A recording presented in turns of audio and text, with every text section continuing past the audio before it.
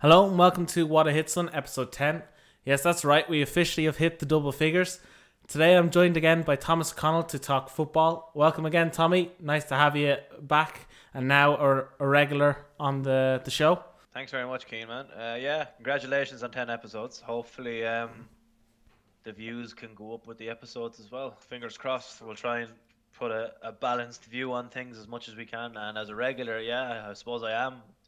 I presume no one else texts you to be on, so you're stuck with me for a while. No, it's just a lot of people busy. It's hard to fit them in, and it's just nice to have like someone consistently on, I suppose. I still have one or two that I'm trying to fit in. It's just obviously with the schedule, like one obviously being abroad, it's very hard to to get them in. But I also have a band. I won't mention the band name, but they hopefully will be soon as well and coming on to speak. So I suppose one of the biggest stories I think from the last week to touch base on is obviously Thomas Tuchel was sacked by PSG last week. Now they've yet to name a person to succeed, but it's looking more likely it'll be Mauricio Pochettino, who managed Spurs, Southampton and Espanyol. So I suppose the first question I have is obviously, do you think Pochettino, if recruited obviously by PSG, do you think he'll succeed for them, or do you think it'll be a difficult task for him? Well, I suppose when you're measuring success by PSG standards, the only success they care about is Champions League, because everything else is pretty trivial to them. Like even Unai Emery, Thomas Tuchel, did very well domestically for them. I know Unai Emery had his first season where Monaco won the title, which obviously probably marred his a bit, but he went on and won the title his second season again. Tuchel, I don't know. I suppose he was the closest manager to bring them to that elusive Champions League. And I don't know. I suppose they've had a bad start this season as well. PSG, they kind of had a massive hangover from the Champions League, and it went into this season. After obviously picking up a few more points now, but I don't know. It's very hard to measure how a manager will be successful there. Only winning the Champions League is what will do it. No matter how hard you're working, they don't want a long-term project. They don't want a medium-term project. They want the here and now. They're basically managing their club, the owners, nearly on a month-to-month basis. If you don't do well one month, you're gone. You do well another month, okay, you have another month to try and prove it. I don't know. I think Pochettino would be good for them. But you see, the problem with PSG is that you've players like Neymar, who, I'm going to be honest with you, I'm going to be a bit biased. I'm not a fan of Neymar. When you have a player at the club who thinks he's bigger than the club, even if that may be true in a way, I don't know, because no player should be bigger than any club. But it might be a little bit true with Neymar and PSG. So I don't know. It's how you get the manager and the character to be able to deal with someone like Neymar. I think if it was up to me, I don't think Neymar is a good enough footballer to have as that much of a burden. Compared to how much baggage he brings, he's not good enough to outweigh that. I don't think. He hasn't proven it by himself. He's proven it with Messi and Suarez, but that's with Messi and Suarez. He hasn't proven it to be he's a great footballer. Don't get me wrong, one of the best technically gifted footballers in the world, absolutely no doubt. But he's just not on the same standing as a Messi, as a Ronaldo, to warrant a baggage. Like Messi doesn't really come with baggage. Ronaldo doesn't come with much. He comes with a little bit, but neither of them come with. Put Ronaldo and Messi together and combined, and they don't come with the same amount of baggage that Neymar would.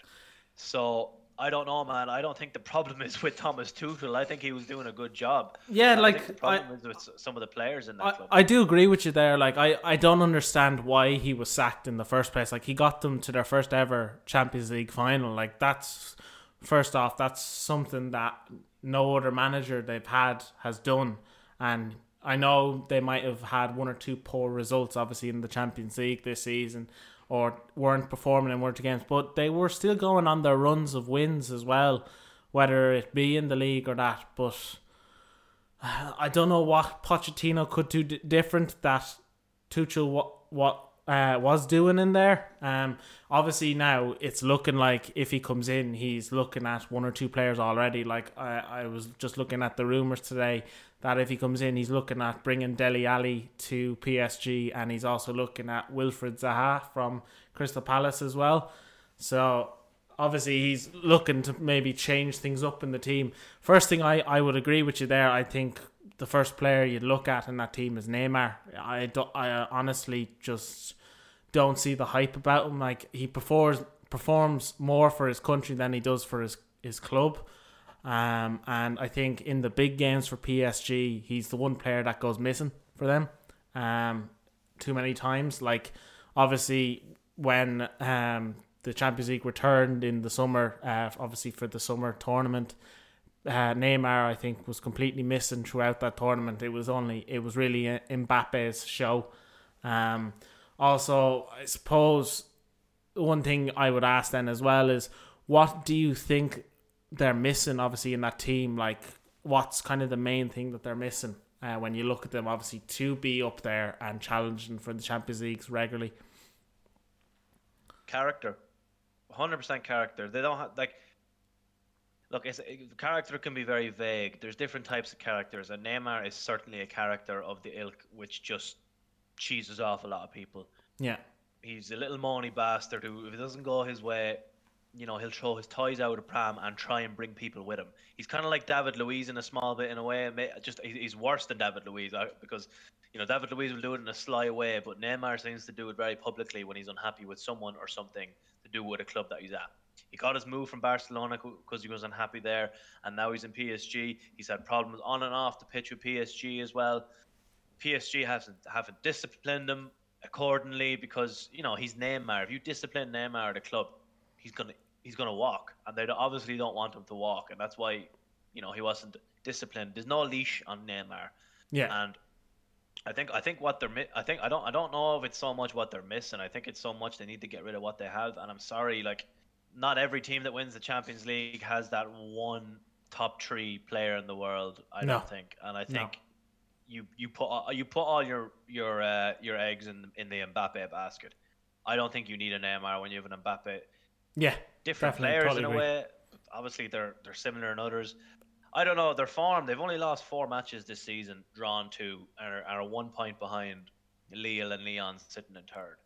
So, here, look. It's hard to know, that I don't know enough about them to know what they're missing, but I just think that when you've someone who's going to undermine everyone that comes in, like Neymar will and does, not only him, the people that's around him as well, his agent, his family, blowing smoke up his hole all the way through every season, saying he's better than this, better than this guy, better than this manager, he knows best, fucking babied all the way through. He's just a nuisance. I don't like him. I really don't like him. Can you tell? But I just think he's a hindrance. Now, I don't like PSG either. I think what they stand for ethically is wrong. Basically, they're the people who own them are very, very evil and corrupt people. That's another conversation for another time. So they don't mind that kind of carry on, and they're ruthless as well. So here, look, I think it's very much they just need to find consistency. They got to a Champions League final, so that's progress. Their first Champions League final, that's progress. And the only manager that brought them to a Champions League final, they've sacked. So it just goes to show that I don't think people at that club have a clue.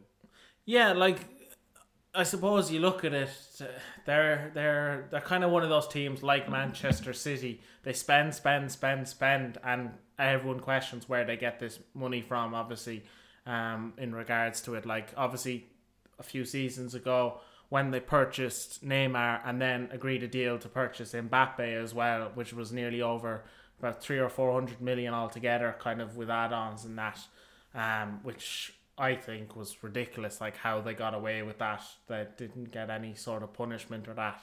Like, clearly, obviously, financially, there's no way they could have afforded that for what they were obviously making in regards to sales. And then obviously recruitment wise, like, they're bringing in loads of these players and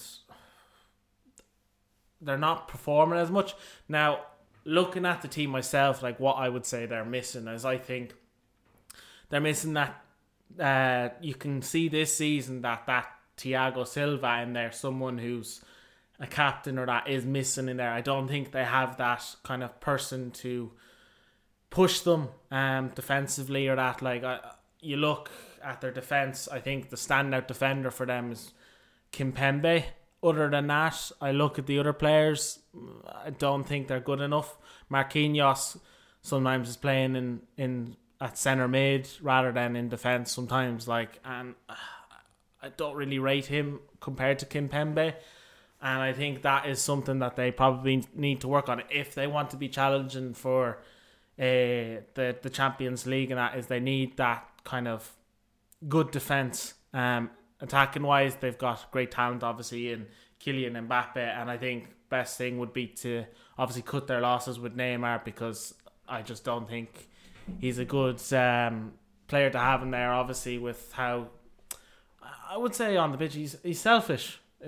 Even was it a few seasons ago he was talking about going back to Barcelona, and then when it didn't materialise, he acted like a baby with his toys, throwing them out with the pram, So I just think that they're better off nearly cutting their losses and selling them on to someone else to deal with.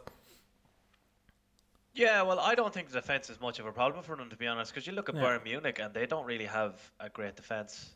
I don't think they do. I just think the difference between PSG, obviously, and Bayern Munich is that they had that connection, the automatisms, as the Germans would say, between midfield and attack. They had their connections were better. They played as a team, whereas PSG are a bunch of individuals. Because, are you going to tell me that Jerome Boateng is a better player than Marquinhos? I don't think he is. Yeah. He wasn't a better player than Thiago Silva, and he played for the Champions League final. Nicolas Sule, good footballer, but none of these defenders stand out. You've obviously Alphonso Davies, who's more known for getting forward than his defending. Same with David Alaba. Yeah. They're not. Bayern Munich don't have a fantastic defense either, so you don't have to win a Champions League with a fantastic defense. No way, do you? You just have to get that the top end of the pitch right. And I think that Bayern Munich can get those connections right, and they've recruited well in those areas, and they play like a team, whereas PSG play as a bunch of individuals. And no matter how good you are, if you play as a bunch of individuals, you're not going to get anywhere. Absolutely nowhere at all. So, look, I don't know. I just think it's hard to know what they need. But the amount of attacking talent, like their forward line, Kylian Mbappe, Mario Icardi, Neymar, and Keane is with them now as well. Moise Keane, their midfield. Marco Verratti, Leandro Paredes, and Angel Di Maria, Rafinha, Danilo Pereira, Pablo Sanabria, Ander Herrera, Julian Draxler, Idrissa Gueye. They're not bad players. And I just think, I don't know, I didn't watch them enough. I don't know if Tuchel got enough out of them as regards the connectivity. He did in the Champions League, and that's why they got as far as they did. But every team needs that one defender that will lift everyone, like Virgil van Dijk, like I always mention. Yeah. Very hard to get. Yeah. But I don't think it's the be all and end all in order to win the Champions League. Yeah, true. And I suppose it's something kind of we'll have to see kind of what they kind of do, obviously, with the January transfer window literally only being a few days away from opening. It will be kind of interesting to see kind of where clubs go looking. Now, I do think PSG will be busy, whether it's through loan deals like they did in the summer, or whether it's through obviously purchasing players to be purchased in the summer or agreeing deals that way. Obviously, it also is going to be a busy market, obviously, for all the players who are going to be free agents in the summer. So, obviously, anyone who contract runs out in the summer can reach an agreement with any club kind of to transfer to them in the summer if they do not agree a deal with their club. So obviously Messi falls into that bracket, but he's even said himself that he's not going to decide until the summer, it looks like anyway himself.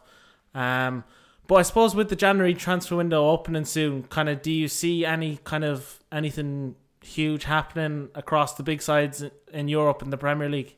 It's hard to know. I think you hit the nail on the head there with loan deals. I think you will see a lot more. We have seen them, and we will continue to see in January loan deals. I still think it's a COVID impacted market. So I don't foresee any huge incomings or outcomings anywhere, to be honest. And if there are, I don't think they'll be at a massive price, or certainly not like we've seen before with Virgil van Dijk, 75 million. It's definitely. I don't think anything will happen along them lines. I don't know. I can only really speak for Arsenal at the minute as regards transfers or what I think they might or might not do. But I think a lot of business in this January transfer window will revolve around loan deals, and we probably won't see a lot of them until the end of the window. Um, because it's January just seems to be that's the way it works out, especially in the January window. A lot of deals happen in the last week of the window, and I think this year we'll see the biggest deal will probably be a loan deal. Yeah. No matter who's going where, I don't know who it'll be, but the biggest name we'll see will definitely be on loan somewhere, I think. Yeah, I do that. Obviously, then, like, looking at it, kind of, is there anyone kind of you can identify that needs anything in particular? Obviously, with Arsenal, like, the first thing everyone says is creativity. They need someone creative, obviously, to come in there. Probably, I know Emile Smith-Rowe's fitting in well into that bracket, but with him being so young, kind of, they can't just rely it all on him. Like, so I think that'd be something that we could see on a loan deal, maybe. Whether obviously one of the rumored names is Isco from Real Madrid, and then obviously Houssam Aouar is always up there, obviously with the headlines. So, kind of, is there any other teams kind of that you can identify something that they need? Well, I just seen Liverpool drew with Newcastle there tonight. Obviously, what I'm about to say wouldn't have impacted that result, I don't think. But I really think they need to get a defender in. I think that kind of contradicts what I was saying as regards big money move. What I'm about to say, I think you look at a Burnley and a Tarkowski. I think a player like that would suit Liverpool immensely, because even with Virgil van Dijk fit, there isn't a good enough player to back him up. He will bring people on, of course, but I just don't think your Gomez, even Fabinho. Fabinho is good enough to play aside beside Virgil van Dijk, but when he plays centre back, you're missing a part of your puzzle in the midfield. Then he needs to play at the base of the midfield for Fabinho. Otherwise, Liverpool lose a lot. We're seeing over the last few games they're losing a lot in their midfield as regards defensive steel and obviously a small bit of creativity that Fabinho brings. He's just a presence around the middle. So I think it's not good enough playing him centre back. I think he needs to play at the base of midfield to give that platform for Liverpool, the boys up front, to give them that platform to work off. I think a Tarkowski for Liverpool would definitely benefit them. I was looking at the table here now. You look at a Man United. Look, it's hard to know what won't work for Man United. I've been crying out for a defender for a long time. They put their eggs into the Harry Maguire basket. He hasn't been a flop, but it's on and off. Yeah. At midfield, look, they bought. There's no point in saying to bring in another midfielder. You have a Pogba there. You have a Donny van de Beek, who's barely getting a look in all season, who probably would be a good enough player to give them something different. I just think they need, a bit more creativity up front on the wings. I think Martial, Rashford are good strikers. I just think you need that winger to connect it all together. To play those channels. Play those wide channels. Get the ball in the box. Take a man on. I don't think they have a real dribbler at the club. Rashford is a good dribbler. Martial's a good dribbler, but they're not predominantly creative or dribbler players. They're finishers. They are good finishers. Yeah, exactly. I suppose Leicester City, I don't know. They're a well-rounded side. You wouldn't mind seeing maybe another winger come in for them as well. There's not. It's tough in January because there's not a lot going on. There never was, even when money was being thrown around left, right, and centre. There was never many options. Yeah, exactly. In January, because all the best players want to move in the summer because they'll get the best deals with the best clubs. So anything that would probably be done now with a lot of these big clubs, even with Arsenal and Isco, like Isco would be a good option for Arsenal if they can't get Aouar. You get Isco for 6 months. So say if Arsenal are chasing Aouar or whoever else is their number one or number two target, but they won't get them till the summer, I think an Isco would be a great option for 6 months. Yeah, that's it. Exactly. Nothing else beyond that. because I think Emil Smith-Rowe, he's after showing over the last few games that he's ready to play at this level, but he's not ready to play 90 minutes 2 to 3 times a week. No, he needs no. help. Yeah, but he is ready to be part of he is ready to be part of the squad week in, week out. So if you bring in someone like an Isco, a Buendia as well, and then you rotate that position between Smith Rowe and Isco, because Arsenal have shown over the last 2 games that when you have that creative spark in behind, whether Lacazette or Aubameyang with Martinelli and Saka either side, it does create something. It does give, low block teams like Brighton were last night more to think about. Yeah, so, exactly. Yeah, I think it's gonna be reiterated, but like loan deals are gonna be a big part of this, and I think if teams look at what they need and like how much money they have or how much money they're gonna have in the summer that they don't want to spend it now, I think there'll be a few temporary deals just to get teams over the line to where they want to be. Like I'm looking at the Premier League table right now, lad, and like Arsenal in 13th are 10 points off second place Man United. That might seem like a lot, but like it's not when teams are yo-yoing so much this season. Like, Man United have been yo-yoing, are just a complete yo-yo team with their form at the moment. Liverpool are just not showing the same class that they did last year, albeit they set a high standard. The last 2 seasons, Liverpool's standards have been immense. They were never going to keep it up for a third season. The fact that they're top of the table now with their up and down form just goes to show probably how bad the Premier League is at the minute, but also shows that Liverpool, they don't lose many games. They've lost 1 game this season, drawn 6, won 9. If they get that mentality of they get that no lose mentality, I think there's a lot to be said for that. But like every team in between, like, Arsenal and Newcastle. Newcastle are 19 points, Arsenal on 20 points, Everton are on 29 points. There's 9 points separating 13th and 4th. You know what I mean? So I think January, for a temporary solution for a lot of teams, loan deals will be the thing to try and get teams over the line, get that little thing they're missing. Because Chelsea drew again.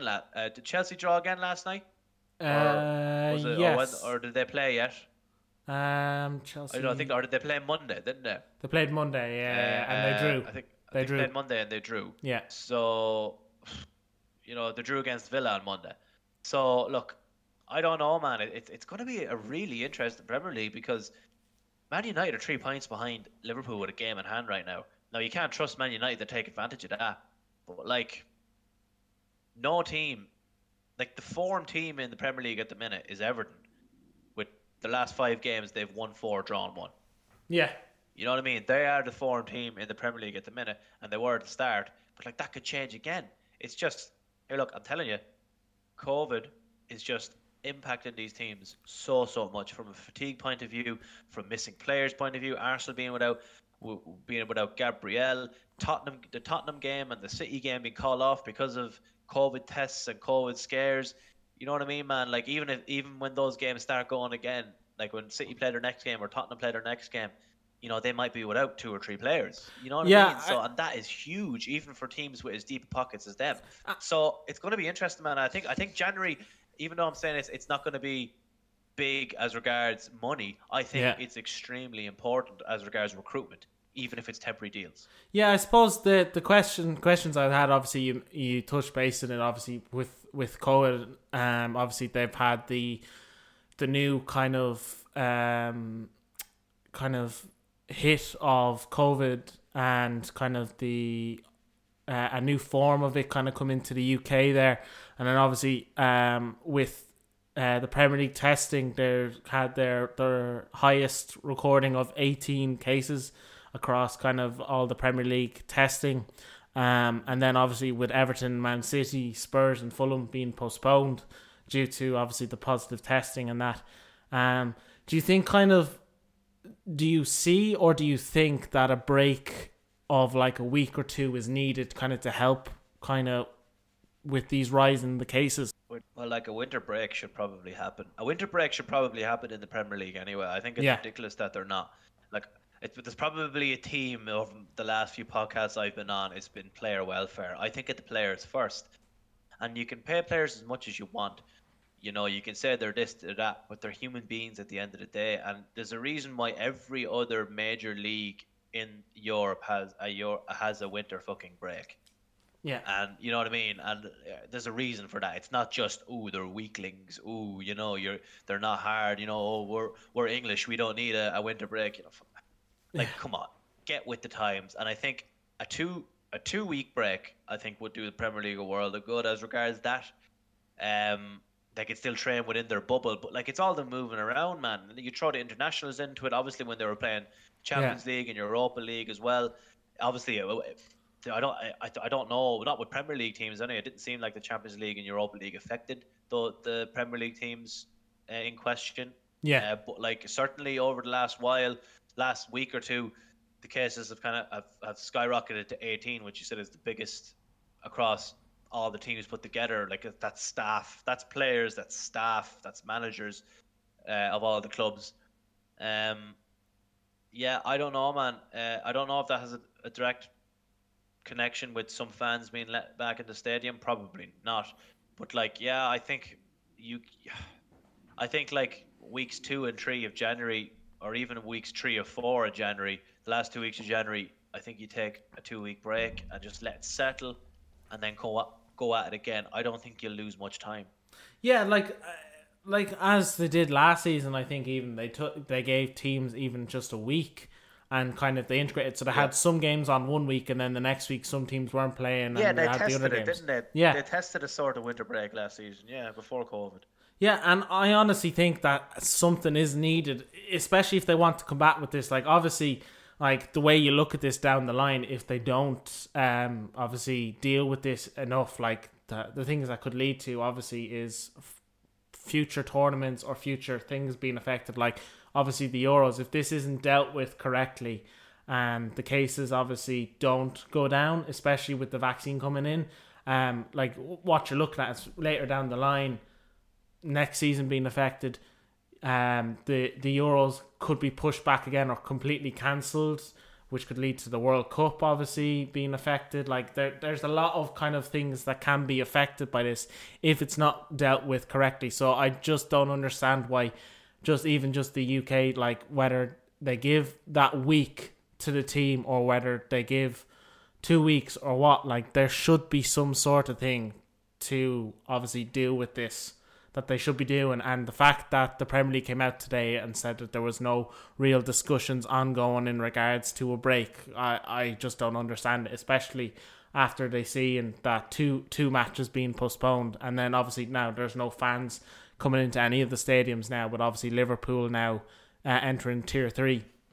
So well, it appears that like the main footballing bodies of FIFA and UEFA have kind of brought a pressure on themselves by having so many fixtures, and having so many upcoming events. Moving the Euros, they obviously had to move the Euros, but moving it to this summer, they probably feel obliged to get all these games out of the way as quick as they can. Yeah. So Euro 2021 is not Euro 2022. You know what I mean as well. Yeah. So they probably feel a bit under pressure to get these fixtures out. Like I don't know what way the rest of Europe is working, but I seen there was the La Liga matches yesterday and tonight.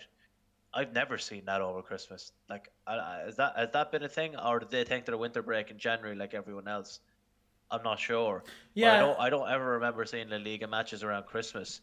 So are they disregarding their winter break as well? Yeah, like I think the only league. I don't know. I'm genuinely asking. Yeah, like with usually Spain, it literally takes a break until I think it's about the 6th of January. Usually, now I did see kind of in between they did take about a week's break, so that probably is their winter break. They took about a week, so that was probably their winter break because I know amount of fixtures. I know the German league take their break nearly all of January on a normal season. Yeah. They nearly take all of January off and then have a game the last week of January, and then they're off again. Yeah. But does the German league have 20 teams, or do they have? No, 19, they have about 18, I think it is, in the German league, so they have slightly less, so that they can facilitate that now. I do see the German league returning a bit sooner than they usually do, obviously because they're probably in the same boat. They have to get all their fixtures out of the way. Um, but Yeah, like even with as regards the Premier League, like even if you don't want to take a 2 week break, take a weekend off. yeah, You know what I mean? So take like have a fixtures on your Saturday, Sunday, then have Monday to Sunday off, and then start games again. Monday to Monday off, and then start games from that Tuesday, Wednesday again. yeah, Even if they wanted to do something like that, just give it a break for a week or two. I think two would be better, but like for the sake of realness, probably a week off is probably more realistic. But I don't know if like I don't know what the discussions are. If there even are, there has to be discussions about it because they have two games postponed now. yeah. But that's not good enough, and it shouldn't be good enough in their eyes. So look, I don't know what's going to happen. It's they have a lot on their plate at the minute to deal with, and I just hope that the right decision is made. Yeah, and I suppose the other thing that I kind of found annoying, and even Everton have come out and said, obviously with the postponement of the Everton City game, and them only being informed literally 3 or 4 hours before kickoff, obviously isn't good enough Yeah, because that's not good. they weren't given a valid reason for it. Obviously, they just said that obviously that this game has been postponed, and they still want some details, and still haven't been given some details on why it was postponed. Yeah, that's not good enough. Like it's just Yeah, for a professional organization, it's just what's with secrecy? Like they need to know. You either know the morning of or not. Like yeah, you know what I mean? It's just poor planning. Um, here, look, I don't know, man. I'm not as informed about it, so maybe my opinion means little on it. But like, I just think you need some sort of break for a week or two because I really think if you don't give a week or two of a break, I think you risk having the Premier League being postponed again. yeah, You know what I mean? For a month. Like, would you rather take a 2 weeks off or be postponed for a month? I don't know. Well, I do know. 2 weeks. yeah. So, like, I don't know. I think small sacrifices have to be made to ensure bigger disasters don't happen. Yeah, and I suppose it is something we're gonna see in the next few weeks, depending obviously, with it. Like obviously, as we saw in Ireland now, we've gone into our third lockdown. Like, and a lot of the UK is entering that, and Europe is entering kind of these lockdowns. And if they're not careful enough with how they're looking after obviously the players in the leagues, like we're gonna see a repeat of last season with the whole lockdown for 1 or 2 months at least, and no football on TV or whatsoever or sport.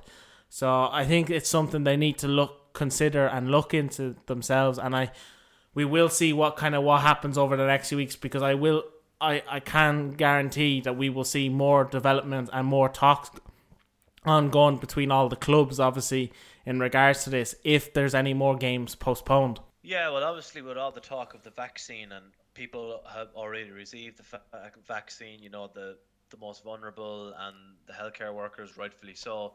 I think people's guards have gone down. I think, I think some people think, okay, this is it now. We can just do what we want, even if we don't have the vaccine. Yeah, I think, I think a lot of clubs in professional environments have put their guard down a little bit, and that's why we've seen, you know, the City match and the Spurs match being cancelled, which is disappointing and surprising in a way from a professional organisation. That just isn't really good enough. yeah, Um, but then again, the players have to be responsible for that as well. You know, around Christmas time, festivities, if you do or don't celebrate Christmas, you know, there's other religions and there's other, you know, there's other celebrations. If people don't celebrate it as a Christian religion, they celebrate it as other ones, and there's gatherings, and you know, it's a bit messy, and I think that a lot of people who probably broke COVID restrictions over Christmas have been found out with these positive tests. yeah, And I just think, and here, look, it's hard to argue against. It's hard to, you know, not feel sorry for some of them because it's Christmas. You want to be around family, despite restrictions. You know, there isn't going to be a policeman outside your house to drag you out just because you broke COVID restrictions. You know, there's this element of trust there from the government that people won't do it. But at the same time, I do understand why, you know, it may have lapsed a bit over Christmas because it's Christmas and people wanted to see their families, wanted to see their friends, and maybe a bit of complacency within some of the staff and players in those clubs have come to the fore here now as well. And unfortunately, it's resulted in 18 positive tests across the Premier League, and Yeah. it's an unfortunate thing. But I think when players are paid as much money as they are, they just need to behave. I think, like, as harsh as it is, it's easy for me to sit here and say it about it when no matter how much money you make, you'll still be a human being with emotions who need to see people and who will get lonely if they don't see their friends and family. But like, I just think for the year that was in it and stuff like that, it is tough on them. But here, Yeah, look, hopefully exactly. it's just a blip on the radar, and we won't need a break. It'll just come back down to normal for the Premier League point of view as well. Obviously for the rest of the world, but from the Premier League point of view, hopefully it's a warning to the rest of the clubs that this isn't over. You still need to comply as much as you did at the start. Yeah, exactly. I suppose we'll just have to see over the next couple of weeks what happens. I suppose moving on, kind of the one positive we can take obviously from the weekend is it looks like Arsenal have finally realised how to perform in the league, and have for the first time since the start of the season won back-to-back games. So obviously they beat Chelsea, which was a good result at the weekend, and then they kind of grinded out a tough 1-0 result against Brighton last night. What kind of did you see kind of was the difference when you were watching it, from your own perspective? Obviously, what was different and in how they performed to the rest of the season? Like, how has it kind of changed for you from what you can see? Well, it just seems from the get-go, it just, like, I didn't watch the game live. I was in work, but like I had it recorded at home. I came back and watched the full thing, even knowing the result, and it just seemed like there was an energy about Arsenal, and I think that is directly related to Emile Smith-Rowe and Gabriel Martinelli, and Bukayo Saka, but especially the other two being brought into the team. That injection of energy and want and wanting the ball, technically gifted on the ball, driving forward, looking for forward passes, runs. That kind of like was infectious to the rest of the team. Like even Lacazette, even the senior players, Lacazette, even Xhaka. Can't believe I'm saying this. Yeah. Xhaka is a player who we've discussed on this podcast before, who we're not a massive fan of, and we think we should sell. But I have to give him credit. He does have this remarkable capacity to pull a performance out of the bag when his back's against the wall and when everyone else is against him. He does have that in his locker. He doesn't do it often enough, but like he did do that on against Chelsea. His intensity, the tackling, and the passing. The pass he gave for Tierney for the penalty decision, which by the way is a stonewall penalty. Yeah, no, that clearly was like. I don't know what Gary Neville was on about. Like, it's smart from Tierney. He felt enough contact and went down. Like, what else do you want him to do in that situation? He got clipped. If you think that's not a big enough contact to bring someone down, I'm sorry. You need to watch more football, because there was penalties given for less this season, especially when the new rules this season has seen more penalties given. And VAR looked at it. I think VAR, I think it was just a stonewall penalty because it's rewarding a positive attack and play. Look, I just think then obviously Lacazette stepped up, put the penalty away, and then I suppose Xhaka, with, as I just mentioned, with that free kick, in fair, Xhaka's free kicks or shots, he probably scores 1 in every 20, but the one that goes in is always a cracker. And he pulled it out of the bag for that one. He really did. It was a world class strike. Mendy wasn't getting, as big as he is, was getting nowhere near that.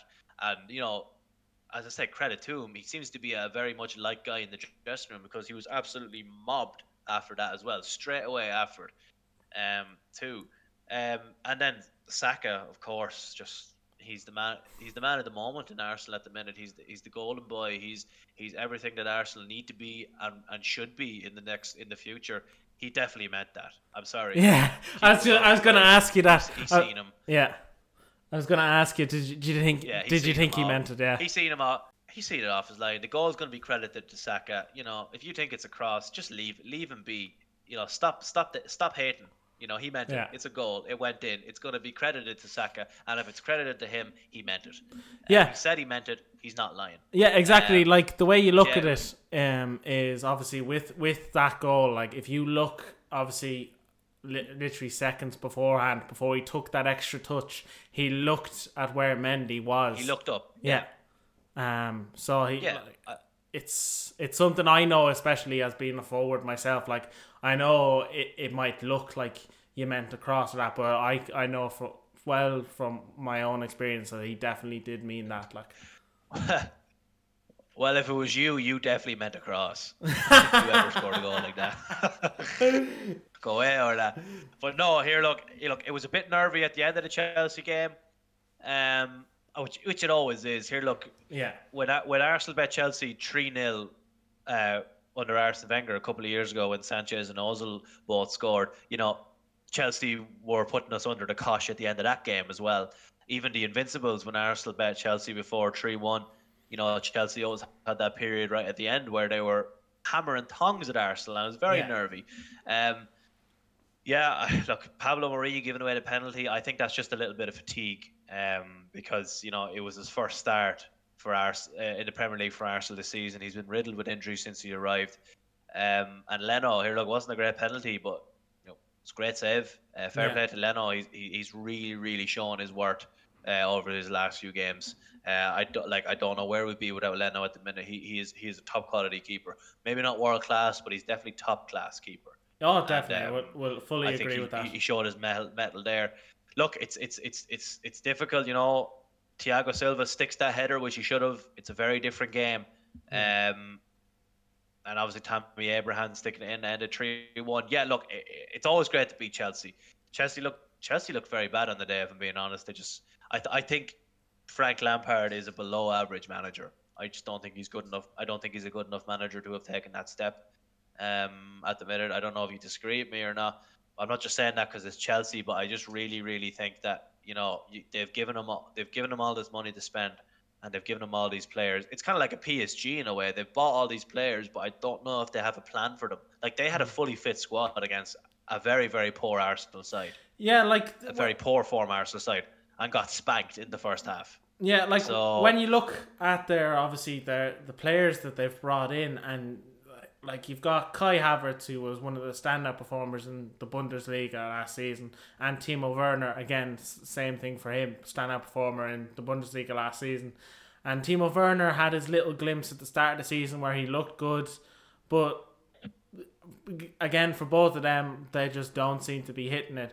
And that is something, whether it's the pace of the league or stuff like that, or you don't know, but it is something that... They're playing him in the right position. They seem to be playing him out the wing. He's a striker. I know he can play on the wing, but he made his meat and drink with Leipzig and Stuttgart before that was striker. He's lethal in those positions. He's a good finisher, but he's not getting in those positions enough because they think Tammy Abraham's a better footballer than him. Tammy Abraham's a very good footballer, but in order to get the best out of Werner, it's either or. You can't play two of them and Werner out wide. Yeah. He doesn't have that capacity to be able to play out wide. He doesn't have that creativity to play out wide. You know what I mean? It's similar to Aubameyang in a way, but the only thing when Aubameyang was playing from the left, they accommodated him to cut in, whereas Werner isn't doing that as much. And then I don't know why. This is why I think he's a below average manager. It was hitting me in the face while I was watching it. In the last 15 minutes, Chelsea were putting in cross after cross. Why didn't they throw on Giroud? I think he's brain dead.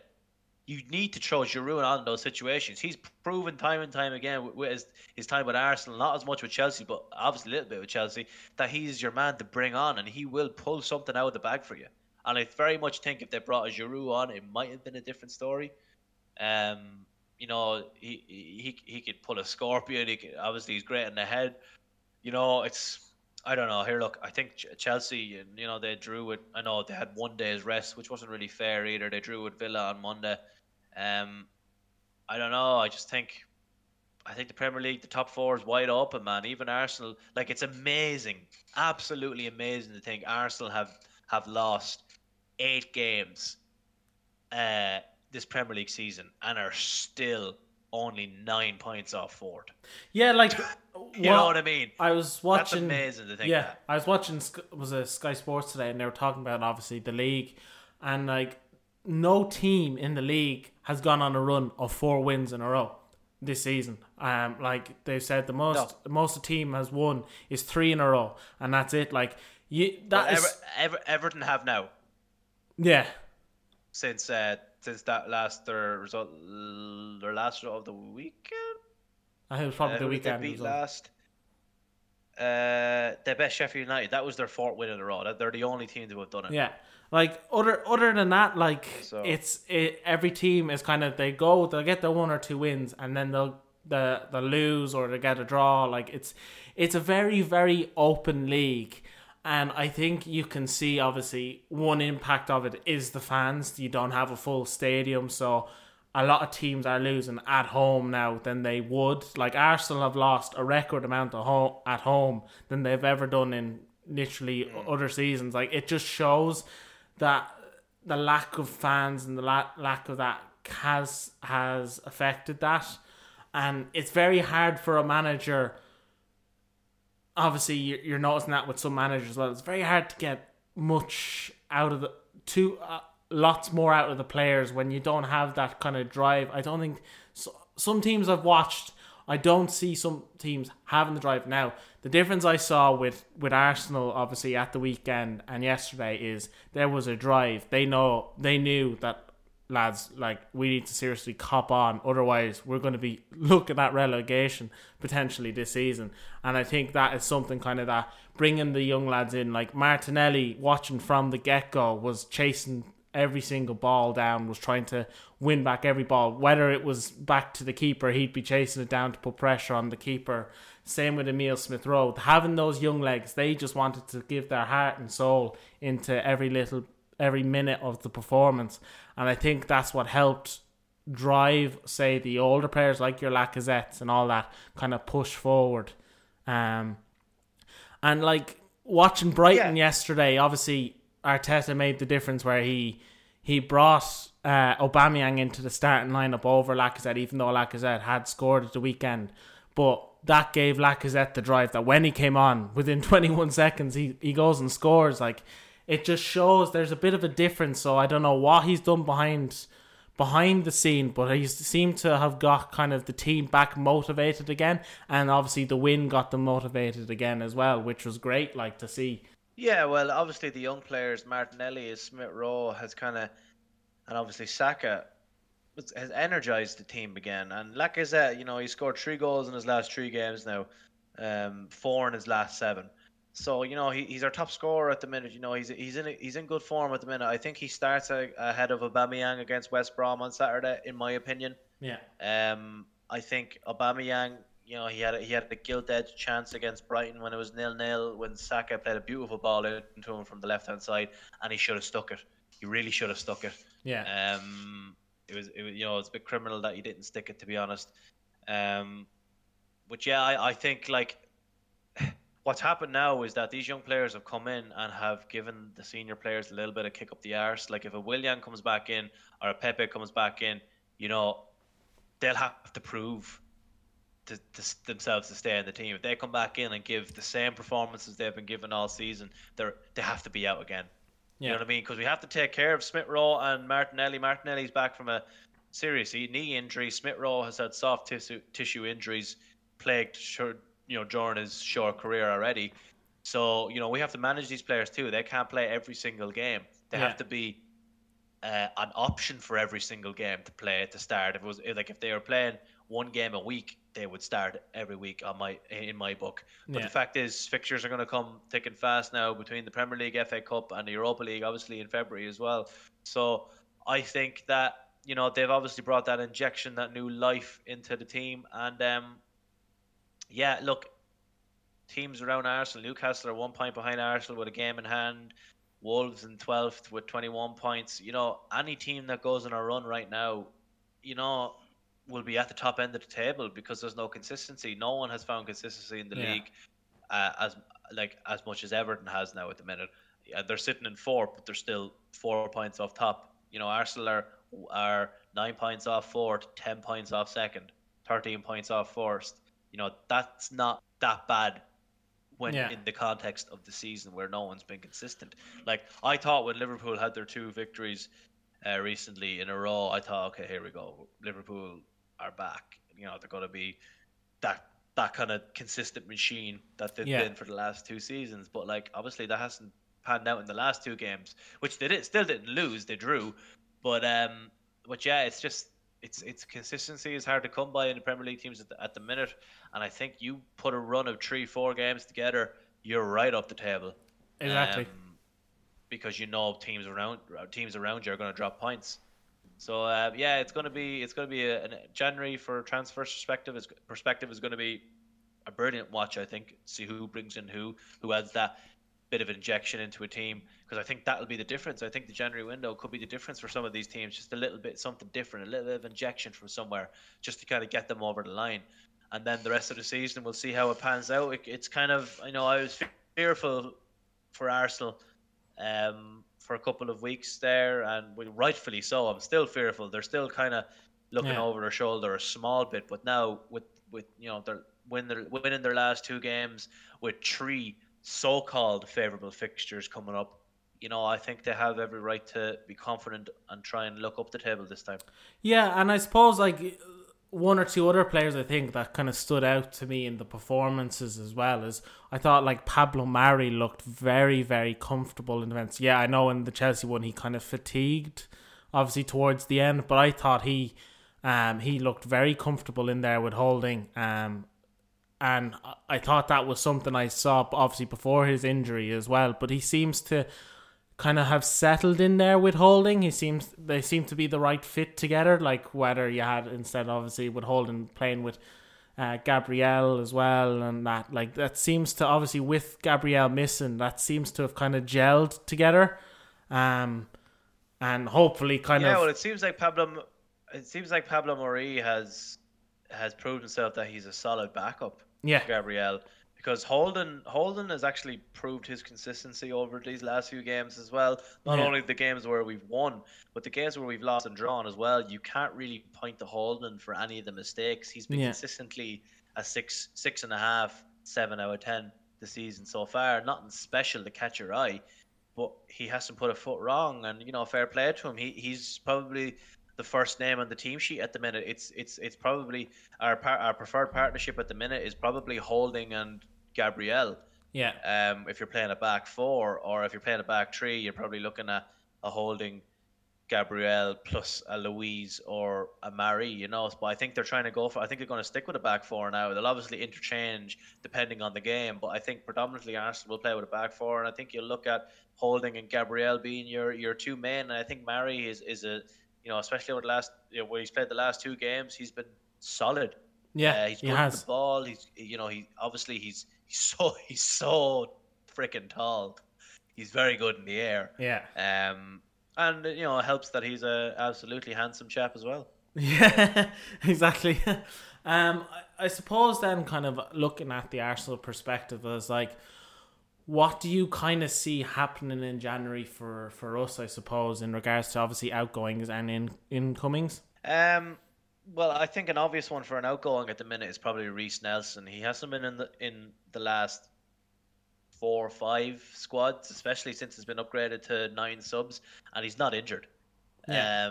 So I think he's definitely lined up for at least a loan for January, which is a bit strange because when Arteta came in, he very much talked Nelson up and gave him a chance. Then he seemed to fall out of favour. Then at the start of this season again, he seemed to fall back into favour. He had obviously decent form in the Europa League this season, but I think now he's dropped out again. So I think on that merit, I think that he's probably on his way out of the club. I think definitely for a loan this in January anyway. Whether what will happen in the summer, I don't know, but I think he's definitely going to be out on loan in January. For everyone else, it's very difficult because I think in order for Arsenal to bring anyone in, they need to move someone on. Um, you know, you're not going to get rid of an Ozil. You're not going to get rid of a Mustafi. Socrates, I don't know. That's been very, very quiet ever since the summer. So there's nothing going around about him. But he's not in the squad anyway. So I don't know. It's hard to see. I think realistically, you're looking at maybe a Reece Nelson loan. It's probably the only outgoing. Incoming, I think Arsenal will do something. Yeah, I think they'll do it. I think they'll have one signing. I think it'll be a loan signing, unless they get who they want. yeah, Uh, yeah, unless their number one target in whatever position it is, probably creative midfielder, is available in January at a good price. I think it'll be a loan.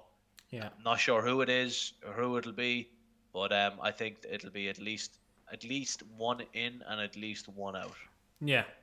Well, like I suppose looking at it from myself, like realistically, what I would like to see, obviously, which I agree with you, you're looking at the dead weights that do not play. So obviously your Socrates, your Mesut Ozil, your like your 3 or 4 players that you don't realistically aren't in Arsenal's plans and haven't been mentioned really in Arsenal's plans at all. You'd love to see them go.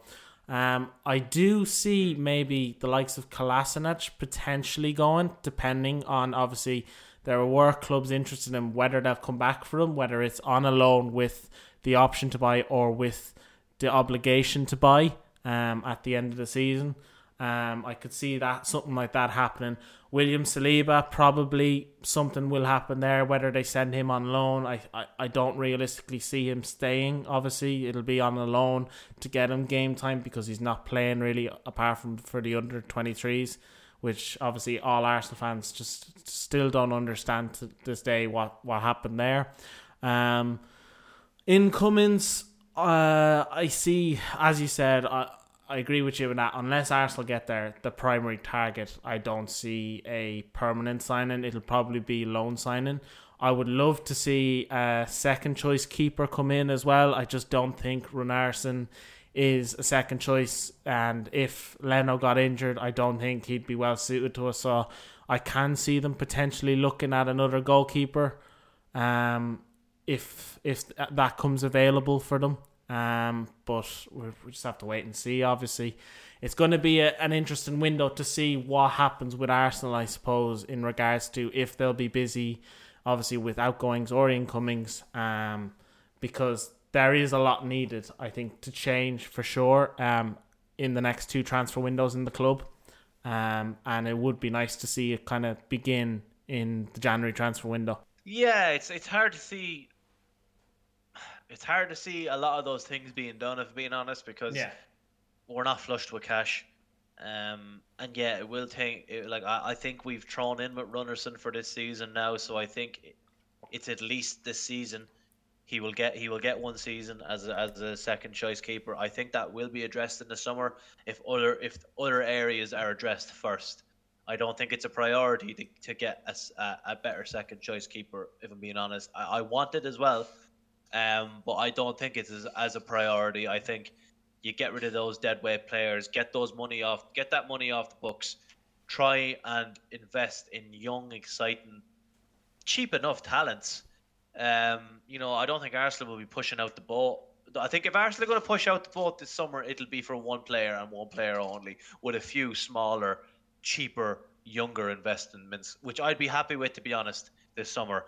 That's why I only see loan deals in January, man, because there's just no money, and in order to get money, you need to get money back by letting these players go, selling these players, moving them on, and I don't think that'll happen. As I said before, like your Mustafis and Kolasinac, whose contracts out in the summer, would you rather wait around for 5 to 6 months, playing on and off on a healthy wage package, and then get a huge sign-on bonus to a club in the summer with huge wages, or would you rather go to a lesser club on lesser wages in January? So that's why I think, I don't think you'll see any other movement other than loan out of Arsenal in January. I don't think anyway, because we've given them their wages, and we've made our bed. Now we have to lie in it until they're out of contract. And I think Kolasinac is probably our most realistic to be sold, bar Guendouzi and Torreira, who are out on loan, and Mavropanos as well. But here, look, we've given these lads big contracts, and they have every right to wait it out until their contracts run out. Yeah, and it is going to be interesting to see kind of with a lot of clubs kind of how busy they'll be over the next few weeks, because I don't think it's going to be a straightforward one. Like, I do think you might see there'll be one or two surprises in there, but realistically, as we said earlier, I think it'll be a loan transfer window. Majority of teams will go for loans, whether it's loans with an option to buy, loans with obligation to buy, whether it's loans obviously until their contracts expire with the club, and then they make the decision from there whether they want to keep them. But we will probably see, obviously, with the players that are coming to the end of their contracts in the summer, I think we will see a few players make maybe pre-contract agreements with other clubs, whether if they want to move. Like, obviously, one of the big names I think everyone's going to keep an eye on in this transfer window is Lionel Messi, to see if he does anything. Now, realistically, I don't see him doing anything. He'll probably leave it until the summer to make his decision, because he'll be focused on his obviously with Barcelona. And then you've got some other big players, obviously, in say likes with Liverpool. You got Gini Wijnaldum. Question is on him is whether he wants to sign a new deal, or whether he'll go to Barcelona because Ronald Koeman's looking at him, or even another team in Europe, like of the bigger teams. So it is going to be, in general, a good transfer window, obviously, for kind of keeping an eye out on these kind of things that you can see. And I think as an Arsenal fan, we would love several things to happen in the transfer window, but as you said, we don't see much happening. Maybe one or two incomings or one or two outgoings, not much in general to change the team. Yeah, I think you hit the nail on the head with everything you said there, man. I think it'll be an interesting window, because I think there will be a few interesting loans that will happen. But I don't foresee anything massive happening, a big shock. I don't foresee that. The Messi situation will be sorted out in the summer, if it's sorted out at all. But yeah, no, it's we'll have to wait and see. Yeah, exactly. I suppose that's probably the best part to kind of end this episode. So I suppose obviously we've hit episode 10, so I'd like to kind of thank everyone for listening and following along with the podcast and listening to it. And it's nice to see people enjoying the episodes. As always, if you would like to follow for more or to get involved, just send myself or Tommy a message on social media. So I'm at LittleMar10, and Tommy is at Tominator_176. We would love to have more people involved in future episodes, or hear some feedback on some things you'd love to see in future episodes. Until then, keep listening and stay safe. Thanks again, Tommy. No problem at all, brother.